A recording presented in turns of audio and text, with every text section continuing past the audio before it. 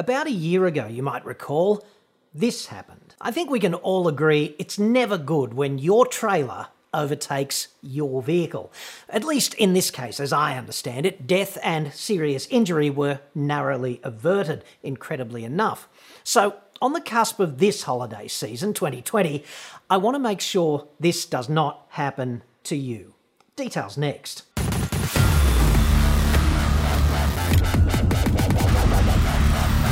I'm John Cadogan from AutoExpert.com.au and I get new cars cheap for buyers here in Australia. Website for that, obviously, or you can click the card on screen now. But in today's report, well, I think we can all agree a lot can happen in a year. 12 months ago, almost to the day, when these images were shot, the country was on fire. Remember that? I woke up every day back then and the sky was burnt orange, over and over, like Blade Runner 2 or Mad Max, whatever. What else could possibly go wrong, I thought. Little did we all know, hey. So I was out in the boonies on that day, as you do before lockdown, and this over-enthusiastic boat-launching dashcam footage was kind of fresh in my mind because I'd just done a 2-ton tow test with an i30N behind the mighty diesel Santa Fe, and I was towing a hired trailer again on this day. And on this particular day, I just whipped up the freeway and grabbed a 70-kilo used tractor tyre, very used actually, for the gym at home, and I wanted to get this towing safety report done for the holiday season of 2019.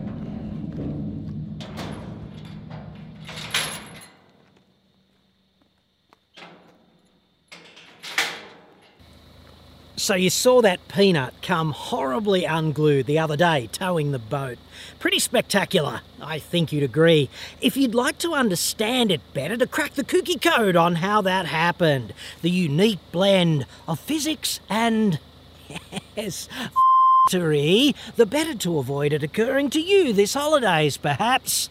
Let's go back to the Fat Cave and talk about that. But Christmas was just under a week away, so that was kinda a pipe dream, and then the pandemic hit, of friggin' course. And then things got seriously weird, as you know only too well. And here we are. It strikes me that this whole trailer crash event we're about to discuss orbits the fact that towing feels quite okay until the world turns on a sixpence, and then it doesn't, like it really doesn't. Heavy trailers, which would be pig trailers with centralised axle groups like caravans and boats and horse floats, things of that nature that we commonly tow, they are essentially unstable in yaw and pitch. And this is not a problem on light trailers, okay, but it certainly can be on the heavy ones.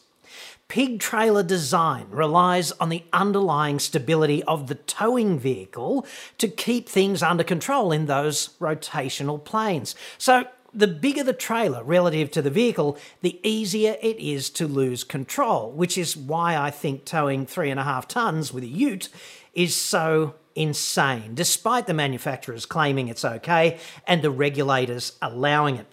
And towing a big heavy thing like that at 100 k's an hour, that's also insane, even with a Land Cruiser or a Patrol, like potentially insane. It's rare to catch this kind of event on video, so rather than all sit here and have a little chortle over it, I really see this as an opportunity to stop this kind of thing from happening to you or around you as you drive down the highway innocently these holidays. This crash actually starts out about here, when the boat draws up alongside the two vehicles as it overtakes at about 100 k's an hour. This is a classic Venturi, kind of like a carburettor, only horizontal. You've got a high-speed relative airflow between the vehicles on the left and the ute and the boat on the right. And what this does is it sets up a negative pressure well between the vehicles on the left and the boat and the trailer on the right, as evidenced by the boat clearly being sucked left towards the vehicles as it passes them. And it lurches this way twice, clear as day, each time it passes one of those two cars. And that's all it takes for disaster to ride on in. The low pressure is doing the sucking, and the fact that the trailer is unstable in yaw, which is rotation like that in the horizontal plane, right? That instability allows it to rotate horizontally fairly freely in this way, and you get an instant horizontal pendulum in yaw. And there's really nothing the driver can do about this except, of course, know this danger exists up front and refrain from doing an overtaking move like this. And pretty clearly, as we will see, ignorance, not bliss. Boats are heavy at the back too, so the boat becomes a heavy compound pendulum in yaw, hanging off the ute. I don't even know if the driver had time to get properly terrified.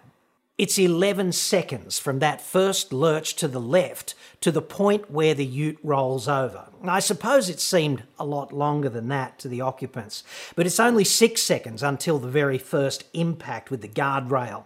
That's hardly a lot of time for emotional engagement, and I suspect the driver was just wholly reactive during the process, but quite shaken afterwards. I know I would have been.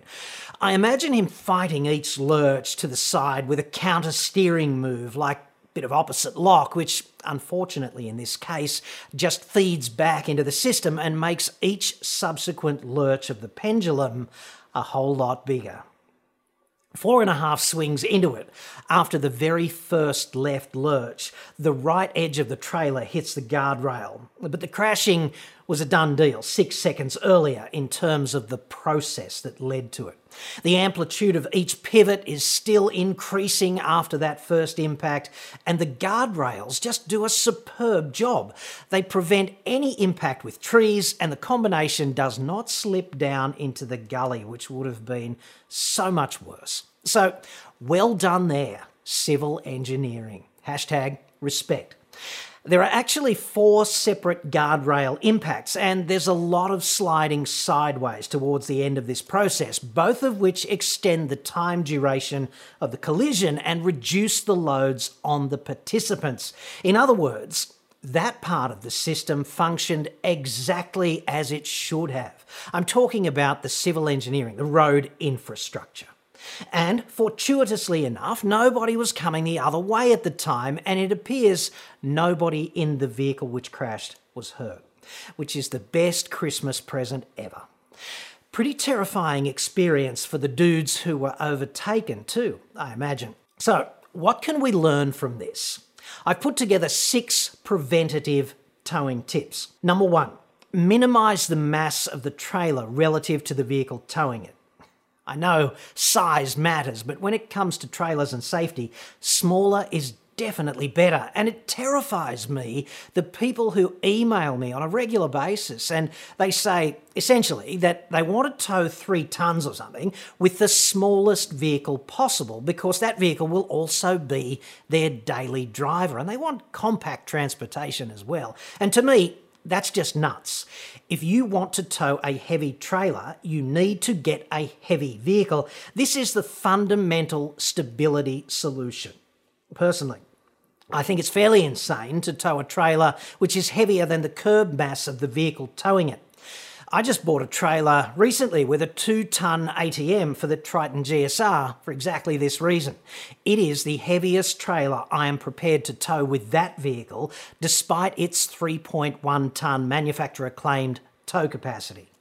I'm kind of conservative like that, right? Mainly because I don't want to wake up one day parked on the side in the middle of the friggin' road with the trailer in front of me. Call me old-fashioned on that. Number 2. Get the trailer and the vehicle set up right with 5 to 10% of the loaded mass of the trailer as the static tow ball download, and make sure your vehicle can handle that amount of static tow ball download. So that's 2 things, right? It's ideal for stability to have that 5 to 10% of download statically there on the tow ball. And boats are so difficult here because the heavy components in the boat hang off the rear of the boat. What you've got to do is measure these weights too. Do not guess or read them off a spec sheet. Visit a weighbridge and do this right. Number 3, drive conservatively. And that means knock 10 to 15 Ks off how you would normally drive conservatively when you are not towing. It can feel quite okay towing something heavy at 100 k's an hour, but it can also come unglued very rapidly, as you have seen. Just change your mindset here, okay? And for Christ's sake, let faster vehicles go past you at every opportunity. There's no need to ramp up the tension on an already struggling and congested road system during the holidays. Number 4, leave some acceleration juice in the tank, meaning one of the reasons the driver of this particular ill-fated towing assignment crashed out is that if you drive a trailer and it starts to get the death wobbles, the best driving manoeuvre is accelerate gently and don't try counter steering, because acceleration reduces the amplitude of subsequent pendulum swings, and counter steering often causes the amplitude of the subsequent swing to increase thanks to feedback. And you only get about 4 swings until it's all over at speed to figure this out, to pass or fail. Our hero here was probably accelerating at the maximum potential of the vehicle for this overtaking manoeuvre, and with no more acceleration juice in the tank, he was unable to gently tug the pendulum forwards to reduce the amplitude of the subsequent swings. And you've seen what happened. Number 5, get some A-grade driver training. This trains you to look as far down the road as possible, right? Which is generally where you want the vehicle and the trailer to go, hopefully in that order. Under pressure, you generally steer where you're looking, and it's less likely you will overcompensate with the steering and make things worse. Of course, it goes without saying that you need to have both hands on the wheel at 9 and 3 and not be half asleep, and have the seat properly adjusted and the mirrors, and be situationally aware and check your tyre pressures every day before setting off. This is just the price of admission, and I should not have to say this, and yet here we are. #Australia. Finally, number 6, if you're upgrading your vehicle, get one with a trailer anti-sway algorithm built into the electronic stability control system. Computers are generally much better at this than most/all of us drivers. Not only do they detect the problem and intervene earlier, but they also intervene better by cutting the power when it's needed and applying individual brakes. The brakes get applied to individual wheels of the towing vehicle to generate the yaw response needed to cure the problem. And no matter how good any of us are behind the wheel, we can't do that. Do note that I did not just say, get trailer sway control, and then it's quite okay to go back to driving like a dick. The safest systems are invariably the ones with the best systematic safeguards available and the highest level of operator vigilance as well. The best cure here, though, is prevention. Just don't get into this situation, dude. Tow a conservative trailer and drive ultra-conservatively. Just because you can overtake in a particular set of circumstances doesn't mean you should. It may not be a very good idea at all.